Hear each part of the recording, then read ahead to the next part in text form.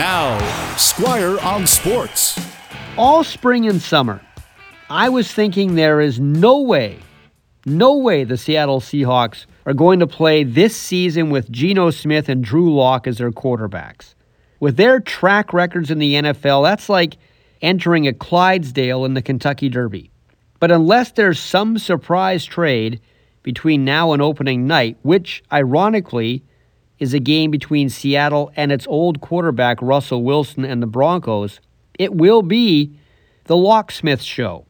Now maybe the Seahawks are looking towards next year's draft, which apparently is top-heavy in talented quarterbacks. Or maybe head coach Pete Carroll has the magic touch and can turn one of these two into something they haven't been so far in their careers. Or maybe he feels he can work around them, as long as they don't turn over the ball too much. They can be average and still succeed. It has happened before in the NFL, not often, but it has happened. Yesterday at a press conference, Pete Carroll referenced the Miami Dolphins of 1972, the only team in NFL history to go undefeated in the regular season and win the Super Bowl. Now, the 2007 Patriots came close, but they lost the Super Bowl to the New York Giants. Anyway, the 72 Dolphins were perfect, despite losing their starting quarterback, Bob Greasy, to an ankle injury early in the season. Now, Greasy was replaced by a 38-year-old backup, Earl Morrall. And despite that, Miami still didn't lose. They won with a great running game, a strong defense. All Earl Morrall had to do was not screw up.